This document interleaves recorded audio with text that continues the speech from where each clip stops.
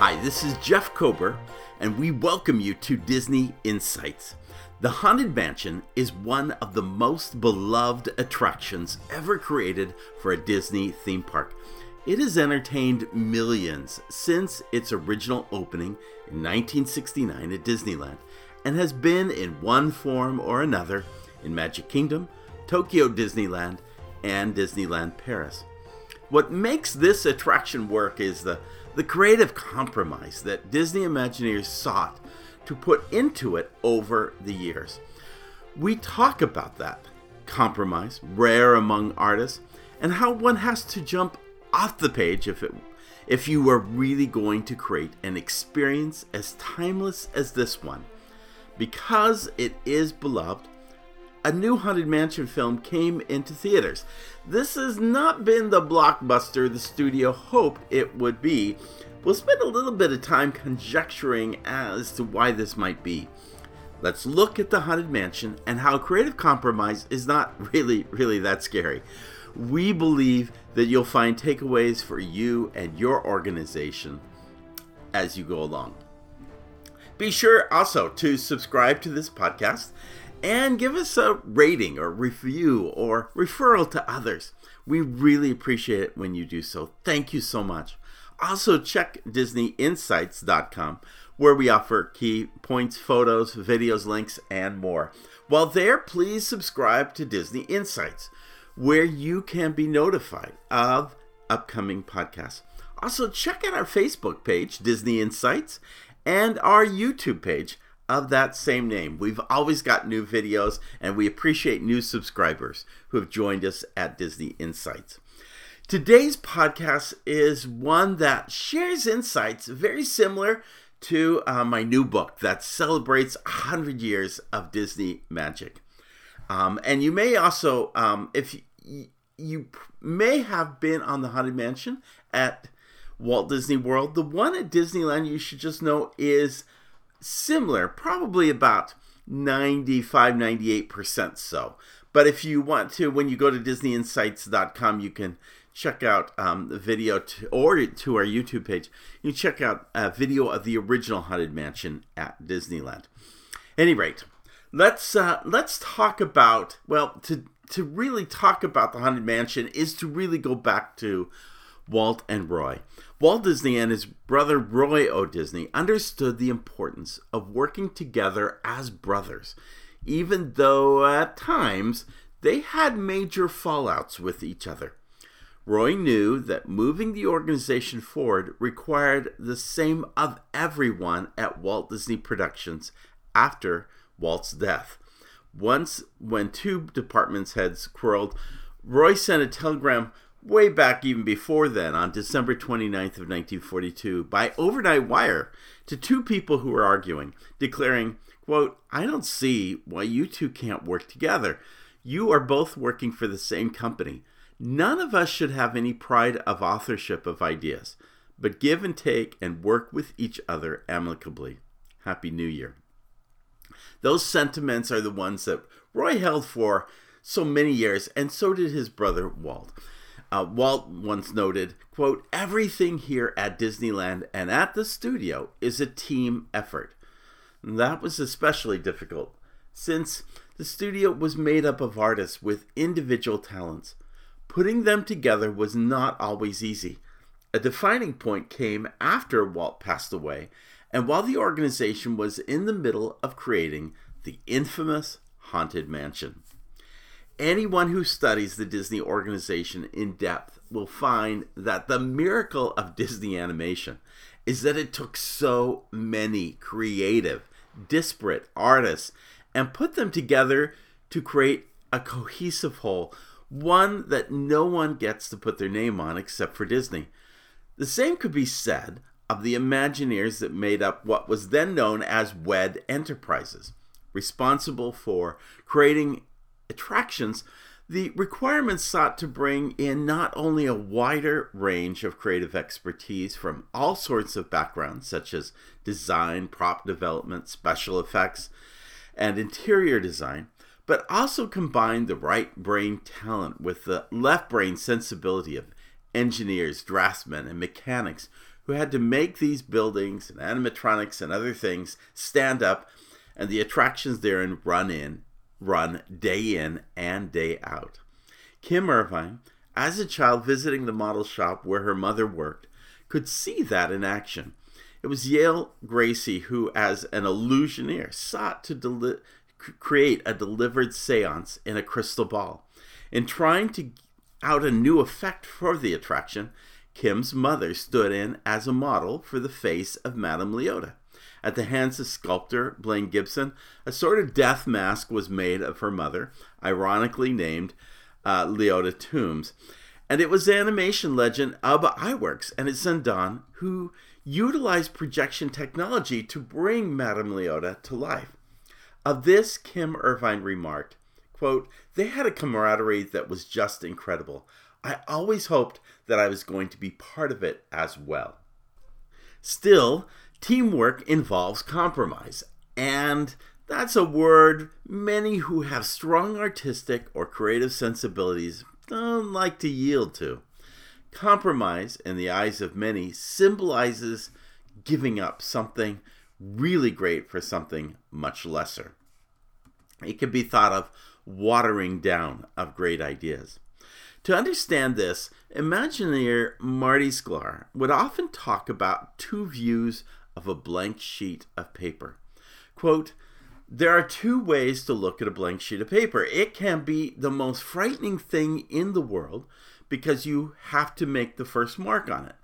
Or it can be the greatest opportunity in the world because you get to make the first mark. You can let your imagination fly in any direction and create whole new worlds." End of quote. All of this is true. But additionally, there is another element to this. Even a blank sheet of paper with all its possibilities has limitations. You can't do anything outside the four boundaries of that page. So it is with designing attractions. Even Imagineers don't usually have unlimited budgets. Requisites like centering on a particular intellectual property or fitting it inside a specific physical space, or worse, having it all done by yesterday, are all boundaries to that blank sheet of paper. And for creative artists or brilliant engineers, those things can be frustrating. People like this often push back on limitations made of them. In one Imagineering book, the question is asked, quote, "How many Imagineers does it take to change a light bulb?" The answer? Does it have to be a light bulb? There are examples of this that play out in the Haunted Mansion. For example, here is little space there's little space in the actual mansion home built in New Orleans Square. The same could be said, by the way, of Liberty Square and the mansion you see there at Magic Kingdom. At Disneyland, the railroad tracks are just behind that mansion building. In essence, to go off the page, a stretch room was brainstormed, two actually for efficiency's sake. That stretch room was really intended to create a way for guests to be lowered by a large elevator down to a basement level so they could walk through to the other side of the railroad berm and then board a ride vehicle that takes them to a warehouse out behind. That's where most of the ride attraction actually occurs. Mark Davis conceived the stretching portraits. For the stretch room, Claude Coates sought to counter the amusement of the portraits with a certain foreboding, one in the form of lightning and a hanging corpse. As noted in the Imagineering story, quote, "That duality was in part a reflection for the dynamic between Imagineers Davis and Coates. Davis's drawings leaned toward the amusing, while Coates' creation were more intensely scary. From the start, this combination set the tone for the rest of the attraction. Creepiness with wit, spookiness with a wink." Other Imagineers brought their expertise and creativity to bear. Yale Gracie perfected the Pepper's Ghost effect, made popular decades prior in vaudeville acts. It allowed the ghosts to appear and disappear in places like the ballroom. The effect is made possible by installing, during construction, large and long panes of glass between the guests and the ballroom. There, the images would be projected on the glass, but guests would never see the panes. I guess I should have given you advance warning. We're going to talk a little bit about how these things take place. Any rate, that's how the Pepper's Ghost effect works, because of these very large and long panes of glass that are in between you and the ballroom as you go through that segment of the ride. Of course, that was occurring until someone took a gun and shot a bullet through one of those panes of glass. It didn't shatter the pane, but it did result in a bullet hole right through, destroying the effect. Imagineers struggled how to address this, as removing the pane of glass and replacing it would require opening up the ceiling of the building and reinstalling a new pane, a solution costly in time, labor, and money. A brilliant, off-the-page solution was to place a small spider and web over the hole. The solution fixed the problem at a fraction of the price. And yet, Walt's paradigm on this was, quote, "There's really no secret about our approach, opening new doors and doing new things, because we're curious, and curiosity keeps leading us down new paths. We're always exploring and experimenting. We call it Imagineering, the blend of creative imagination and technical know-how," end of quote. This was one of Walt's key approaches to bringing exceptional people together to compromise and work on something, providing opportunities to do new things and push new boundaries. But make no mistakes, even when Walt asked someone to not worry so much about even the budget, there were still boundaries, even if there were new ones. These boundaries became seemingly more defined in the absence of Walt Disney's passing. For instance, Rolly Crumb was tasked at one point when Walt was alive to add what he thought should be in the Haunted Mansion. His take was, in essence, weird. And when Walt first saw it, he couldn't even make sense of it. Rolly thought that his approach was dead until 7:30 the next morning, as he walked in his office and found Walt sitting in his chair and wearing the same clothes from the day before, when the presentation was given him. Quote, "You son of..." Well, I won't say that part, but then Walt said, "I couldn't sleep last night from all that weird stuff you showed me yesterday." Walt encouraged Rolly to press forward, identifying objects, props, and furnishings that might be collected as if it were a museum of the weird. At one point, Rolly shared, quote, "I put my hand on Walt's arm and said, 'Did I go too far?' Walt retorted, 'No, you go as far as you want. I'm the one to bring you back if it's necessary.' The conversation continued, and finally, Walt got up and went home to go to bed." There are many pieces related to Rolly's weird creativity in the mansion, but it was never what Rolly had hoped it would become. After Walt's death, Dick Irvine sent Rolly to work on other projects at Disneyland. By then, several other artists had taken turns at creating some kind of Spook Alley style experience. In time, there formed two frames of thought on the mansion. One group of Imagineers, led by Claude Coates, provided the sort of moody, dark experience. The other group, led largely by Mark Davis, took from his success with Pirates of the Caribbean and a redo on the Jungle Cruise to create a montage of funny experiences. Both groups went back and forth. It came down to scary versus silly. In the past, Walt would typically break such ties. Now they had to work it out alone.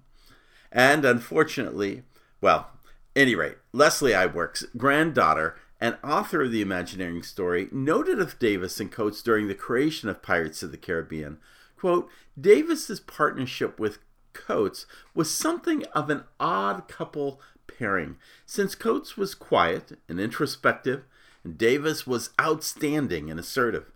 But it generated a dynamic blend of immersive, detailed sets with a lively, expressive cast of audio animatronic actors. End of quote. Tony Baxter, in Jason Sorrell's Haunted Mansion book, explains that the compromise ended up creating a sort of three-act play, one that enacted the creepiness of Claude Coates in the first third, the comedy of Davis' graveyard scenes in the third part, and a marriage of the two during the ballroom and the attic scenes. And all of that was sprinkled with a weird little bit of Raleigh Crump throughout. It probably wasn't as much as Raleigh really hoped. In fact, Raleigh probably saw it as an entire museum rather than just a few scenes or a few pieces here and there. But that is part of the creative compromise that ultimately went into the Haunted Mansion. Did it work? Well, when the Haunted Mansion finally opened at Disneyland, everyone lined up. Anticipation was huge. Crowds were enormous on that side of the park between the still fairly new Pirates of the Caribbean and the Haunted Mansion. Yet, guest reviews were somewhat mixed. Many baby boomers in their teenage years were looking for something much scarier. In the time, the attraction became not so much known for its fear factor, but for its attention to so much haunting detail. It is timeless because of its mix of creepy and funny.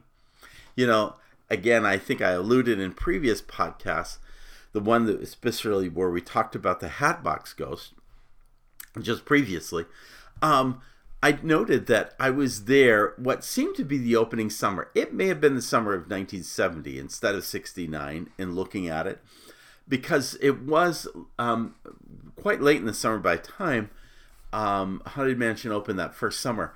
But I will tell you, whether it was 69 or 70, the lines were long.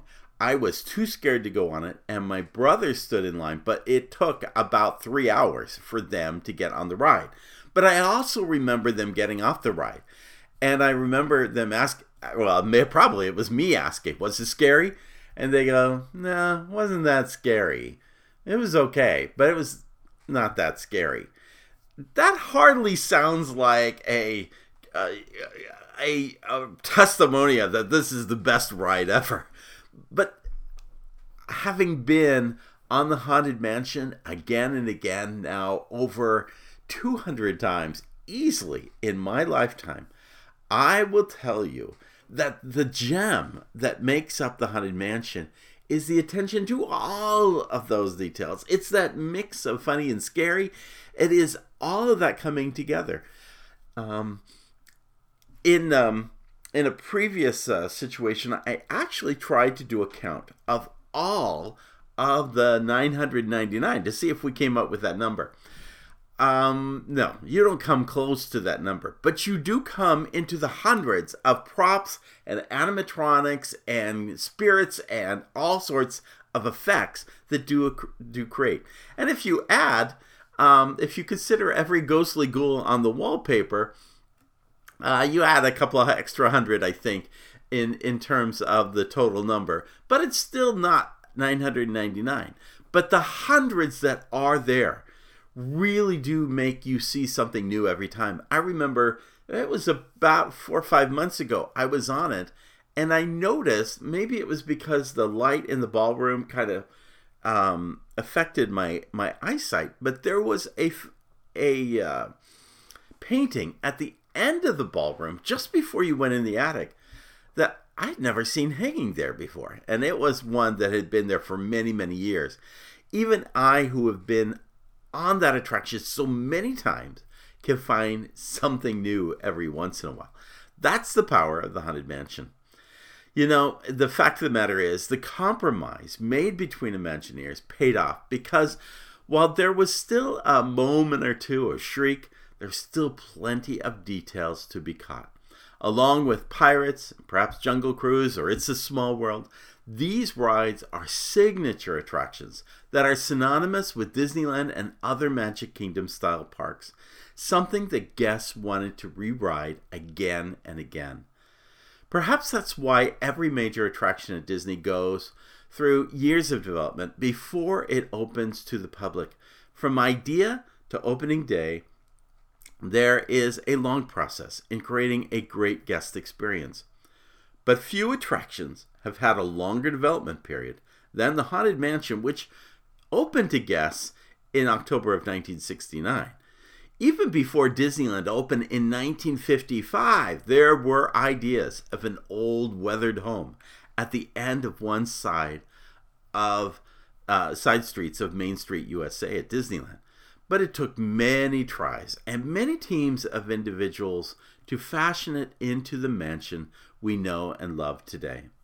In the end, the creative compromise that was made on the attraction not only served to make it a better guest experience, but it has made the attraction both timeless and popular. Sometimes you have to use a little creative compromise. It can be interesting to see where other great ideas can be married to yours if you could do the following. First, avoid the obsession of being right in your view and others being wrong. See the good in all the ideas. Spend more time thinking about how to bring everyone's ideas to the table rather than making sure your ideas win out above others. Build trust not only in each other, but in the idea that the best ideas can prevail if you let them just simmer to the top. Those concepts, those ideas can help build creative compromise. Whether you're building an attraction at Disney or whether you are working in the medical field or you're dealing with the automotive industry or you're helping to support putting rockets up into space, whatever it may be, wherever it may be, a restaurant or a hotelier, wherever you are, you can always find opportunities for creative compromise. Now, in podcasts like these, we always offer souvenirs for you and your organization, free ones too. So consider these thoughts. How do we reach consensus or compromise as a team? Are we intentional in doing that? What is the outcome when everybody comes together to create an idea? Can I obtain a greater outcome when we work it through until there is consensus or compromise? Do I lead for consensus? Where do we allow people to work past the borders of the page into ideas that could never be held on the page? These are all ideas that you can consider when you are working in your organization. Now, I should also mention that I had the opportunity to see recently The Haunted Mansion, the movie. Let me just take a couple of minutes to talk about that. Curiously, the movie, for all its weaknesses, does present a team of people in the plot who individually bring something to the table, or in this case, to the mansion. Still, does the film work? Here are my thoughts. First, is there a need for a Haunted Mansion movie, much less a second one? The justification for this film is probably tied to the successful Pirates of the Caribbean franchise.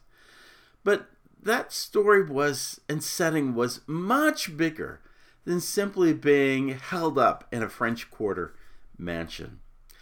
That said, there were many details that were tied from the attraction that were tied to the film.